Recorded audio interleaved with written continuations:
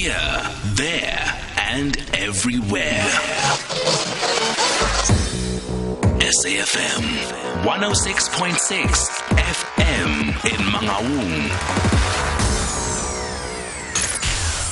Late Night Conversations, Monday to Thursday, 10 p.m. till midnight. Social Conversations. Social conversations now. I'm glad that this conversation is going to be a light one because I'm heating up in the studio. I'm sweating. And I simply think it's because we're going to be speaking to a great young South African entrepreneur. This entrepreneur has started his own footwear brand. His name is Stewart Rashid Thobega, founder of LandLords Footwear. I've got the privilege of having a pair of these, and if you don't, what are you waiting for? Why are you not proudly South African? Rashid, thank you very much for joining us. Good evening. Sis Patricia, I'm grateful. I appreciate it. I hope you're well. Oh, I'm heating up in the studio, Rashid. I think it's because I'm not wearing my landlord footgear. Maybe that was going to keep me cool. Tell us what inspired your journey. I mean, when did you start this entrepreneurial journey? Because it's not an easy one. Yeah, oh well. A lot of us actually take it back to high school, Boma 2006, we always had something going on, selling music, selling CDs, T-shirts, and you fast forward, go to school, I'm in varsity, get a job, and you eventually walk away from the corporate space and, decided to pursue it. Give my whole attention to it, and yeah, it brought us here today. We have LandLords Footwear, but yeah, there's always been other things that we were doing that were not obviously on the spotlight on social media, etc. So the footwear industry is one that's bubbling in South Africa. We've seen a lot of brands come up with landlords footwear. I mean, what inspired the sneaker brand or range as opposed to any other footwear? You could have done Batata, man. You could have done Kick and Boboza. What inspired sneakers more than any other type of footwear? I think for me, how I approach things, you take a look at what is currently popping in the country right now. It's footwear. A lot of people are trying to get into that space, but for a mere fact that you have over 60 million South Africans, including African nationals that came from other African countries, it clearly shows that we are not even enough.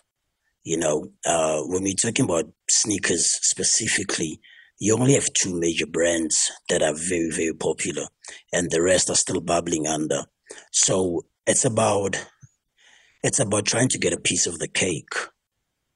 It's about positioning yourself to get a certain cut from the bigger cake, and we are not enough. We still need more, so that I guess the competition as well becomes interesting, because it's a marathon. At the end of the day, it's about the overall marathon.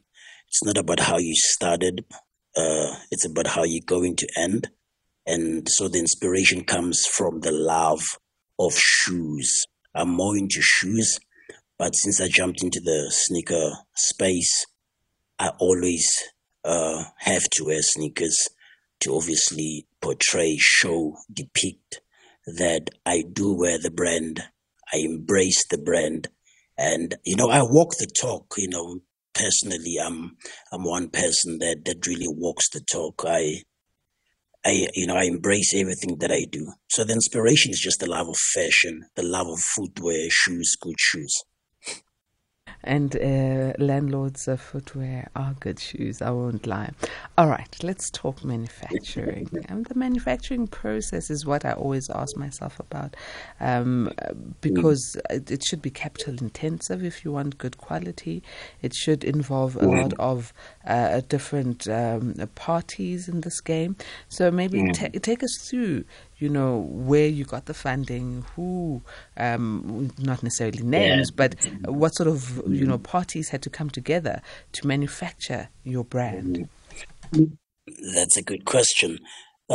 Manufacturing is expensive, especially when you're doing things like shoes, because you can't, when you're doing things like sneakers, let me put it that way, not a shoe. A shoe can be made in the streets. We've seen people doing shoes, leather soles.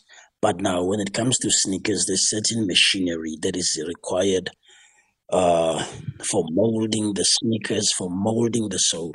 And now when it came to the funding, previously we had a restaurant that we had to close due to COVID-19. And we started, for example, selling some of the assets to put up the money. And I personally had to sacrifice before the sneaker hullabaloo started. Before the sneaker hullabaloo started, I had already started the journey, and I decided to move from a cottage and stayed in a shack, umkuku, for 3 years. I thought that I was going to stay in the shack for like 12 months, but it ended up going to 3-4 years. And during that phase, money was saved, money was safeguarded so that I can make the dream a reality. And I spoke with certain individuals that I know and said, yo, give me 2,000, give me 3,000, give me 5,000, chip in. And not a lot of people were listening to the crazy idea because they don't believe it until you do it. But eventually, some of, people, gentlemen that know me from a personal level and know my drive, listened and they chipped in whatever that they had. And I felt like I wanted to also know more about the footwear space in the continent. I traveled a bit, came back home, and I gave birth to the first 300 pairs. Now, the manufacturing side of it, it's very expensive, as I said. And the companies that will do the manufacturing for you dictate you on how many pairs you can make. So those 300 pairs, they cost us over 100,000. And I could have bought another polo. I could have done a lot of young people things. But I decided to give birth to a business with the belief that, the highest human act is to inspire. I can inspire somebody just by storytelling what I'm doing, beside my personal successes or assets, but just showing you the blueprint that it's doable as long as you want to do it, And I think that young people need to consider, because you're a young person. It's doable as long as you want to do it and you can persevere, and you've got your priorities correct. Like you're saying, you could have bought another car and become a flashy young person, but you didn't. You reinvested into the business. Look, earlier on I was speaking to Mr. Mahlangwa around the unemployment rate in the last quarter of 2022. Rashid, what can you say to young people, who are currently facing unemployment? They've graduated, others can't get access to higher education, but they've got their grade 12 certificate. What can you say to them with regards to starting a business? I know it's not for everyone, but for those who want to try, what are the learning curves and nuggets that you can give them? The fact of the matter is, we are Africans. We are born in a continent called Africa, and it has its ups and downs, but Africa is still in its rawest form. with so much opportunities and potential that we can take advantage of, even though they require money. I've always said money is not really money shouldn't be the main thing that holds your dreams and aspirations, because usually when you put in a lot of work, when you go out there and sell yourself, because you need to be selling yourself out there, some people will listen and they will give you that benefit of the doubt, or just an opportunity to say, okay, you can probably come and work for us in our business, or we will fund yours, you know. But another thing I always say when I'm joking around, it's that entrepreneurship is brutal. It's a lonely journey. It breaks relationships, both friendships and romantic relationships. It's not this glamorized journey that you see on Instagram and Facebook. We only show the good side of entrepreneurship. We only show you the fancy suits. But in reality, you are walking this journey alone, unless your business benefits other people financially. People are loyal to what fits them. And when you're still building this baby, you will realize that you are alone in the jungle. And you need to decide if you're really ready to pursue this entrepreneurship business thing, or you want to get a job. But currently, there's no jobs in this country. There's no jobs in Africa. You go to Botswana, the highly educated young black people that have went to different institutions of learning, they're unemployed. And some of them are waiting for better conditions. Better conditions are not promised. This is Africa. You need to start with whatever that you have. You need to start wherever that you are. If you're thinking about doing gotas, I've done a makota. I used to have imikuku in the West Rand, and other young people used to work for me. And I was there as well doing la makota. I had another one at Klerksdorp. I'm not even a Klerksdorp guy. I had another one in Limpopo. I'm not even a Limpopo guy. So it's about just saying, I don't know much about the journey, but I will learn along the way. People wait too long. You better fail now and fail hard. You'd rather celebrate your failures, because failure is painted as something negative. Yet, through failure, we get to get the correct answers. We do corrections and we get the right answers. So it's not for everyone. I love selling. I enjoy the pain. I laugh at myself. But for the mere fact that I live below my means, I have managed to survive and look as if I'm doing good. Even when I'm going through a lot of problems, you wouldn't see it, because I live below my means. You will never understand my lifestyle. You'll think I'm boring. So, to young people, if your lifestyle is boring, you're actually saving yourself from a lot of nonsense outside of your house, in the streets. There's nothing anymore in the streets. Young black people should just focus, build, self-educate, self-develop, get fiber in the house, spend their time on YouTube and studying further. Like right now, I just got accepted into a program. I'm going back to school for a couple of months, studying digital marketing. Well done, Rashid. Those are boss moves, yeah? Yeah, because the thing is this, I realized that in my business, I literally implemented everything that I learned from a very short course that I did with Google. And now, right now, I said, okay, let me take a lengthy program. And I got accepted, more like a bursary. And upon graduation, you'll get a certificate from Facebook, Meta.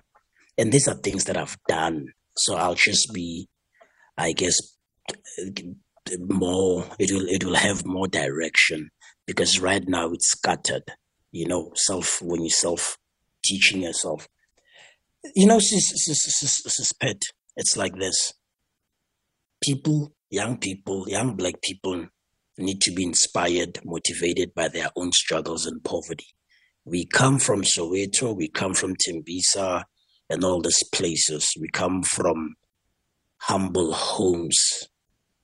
The only thing that we're trying to do here is change the status quo. It's achieve what our parents couldn't achieve because of circumstances. We're not trying to compete with anyone. I know the size of your stomach. When you know the size of your stomach, then you will determine how far or what is success to you, what is progression to you. Everything else that you see on social media, it's some of it. There's no truth behind it. And I've learned to zone out. I go on social media, laugh at certain things, and go about my day. Come home, sleep, pray. I pray a lot. Those type of things. Just being a raw African boy that speaks English because of, it's a way. It's a business language that we need to communicate with. But knowing yourself, it's very vital. I do agree with you totally, Rashid. Look, we need to wrap up our conversation, but in just a minute, how have you accessed markets to sell your brand? Because that's another challenge that entrepreneurs are facing. Distribution. Yeah, distribution is very important, and it requires a lot of money. But anyway, as I said earlier on, the size of your stomach. When you know the size of your stomach, you do acknowledge that even if I sold 100 sneakers in a month, it's a big achievement. I've seen online businesses that couldn't sell even a single something, just a single product. So for me, it's definitely staying online, running a website that is effective, with trusted gateways like PayFast, and we've included PayFlex right now, whereby you can buy our sneakers and pay in installments. The sneakers are like $650, obviously $750. So you pay installments, 4 different types of installments, using proper, recognizable gateways, using social media to advertise. How? Not just posting on my personal page, but having a budget that we pay Facebook with. Then they will run our ads, and analyzing the data after that. The data will let you know that you have clients in Limpopo, Western Cape, Gauteng. Then you target those clients whenever you run an ad. Rashid, unfortunately, right, we need to close up, right? I need to go to the news, but I've got such a beautiful message here from Mokopo, who says, Pat, this man is the type of young person this country should be having. He's unbelievable.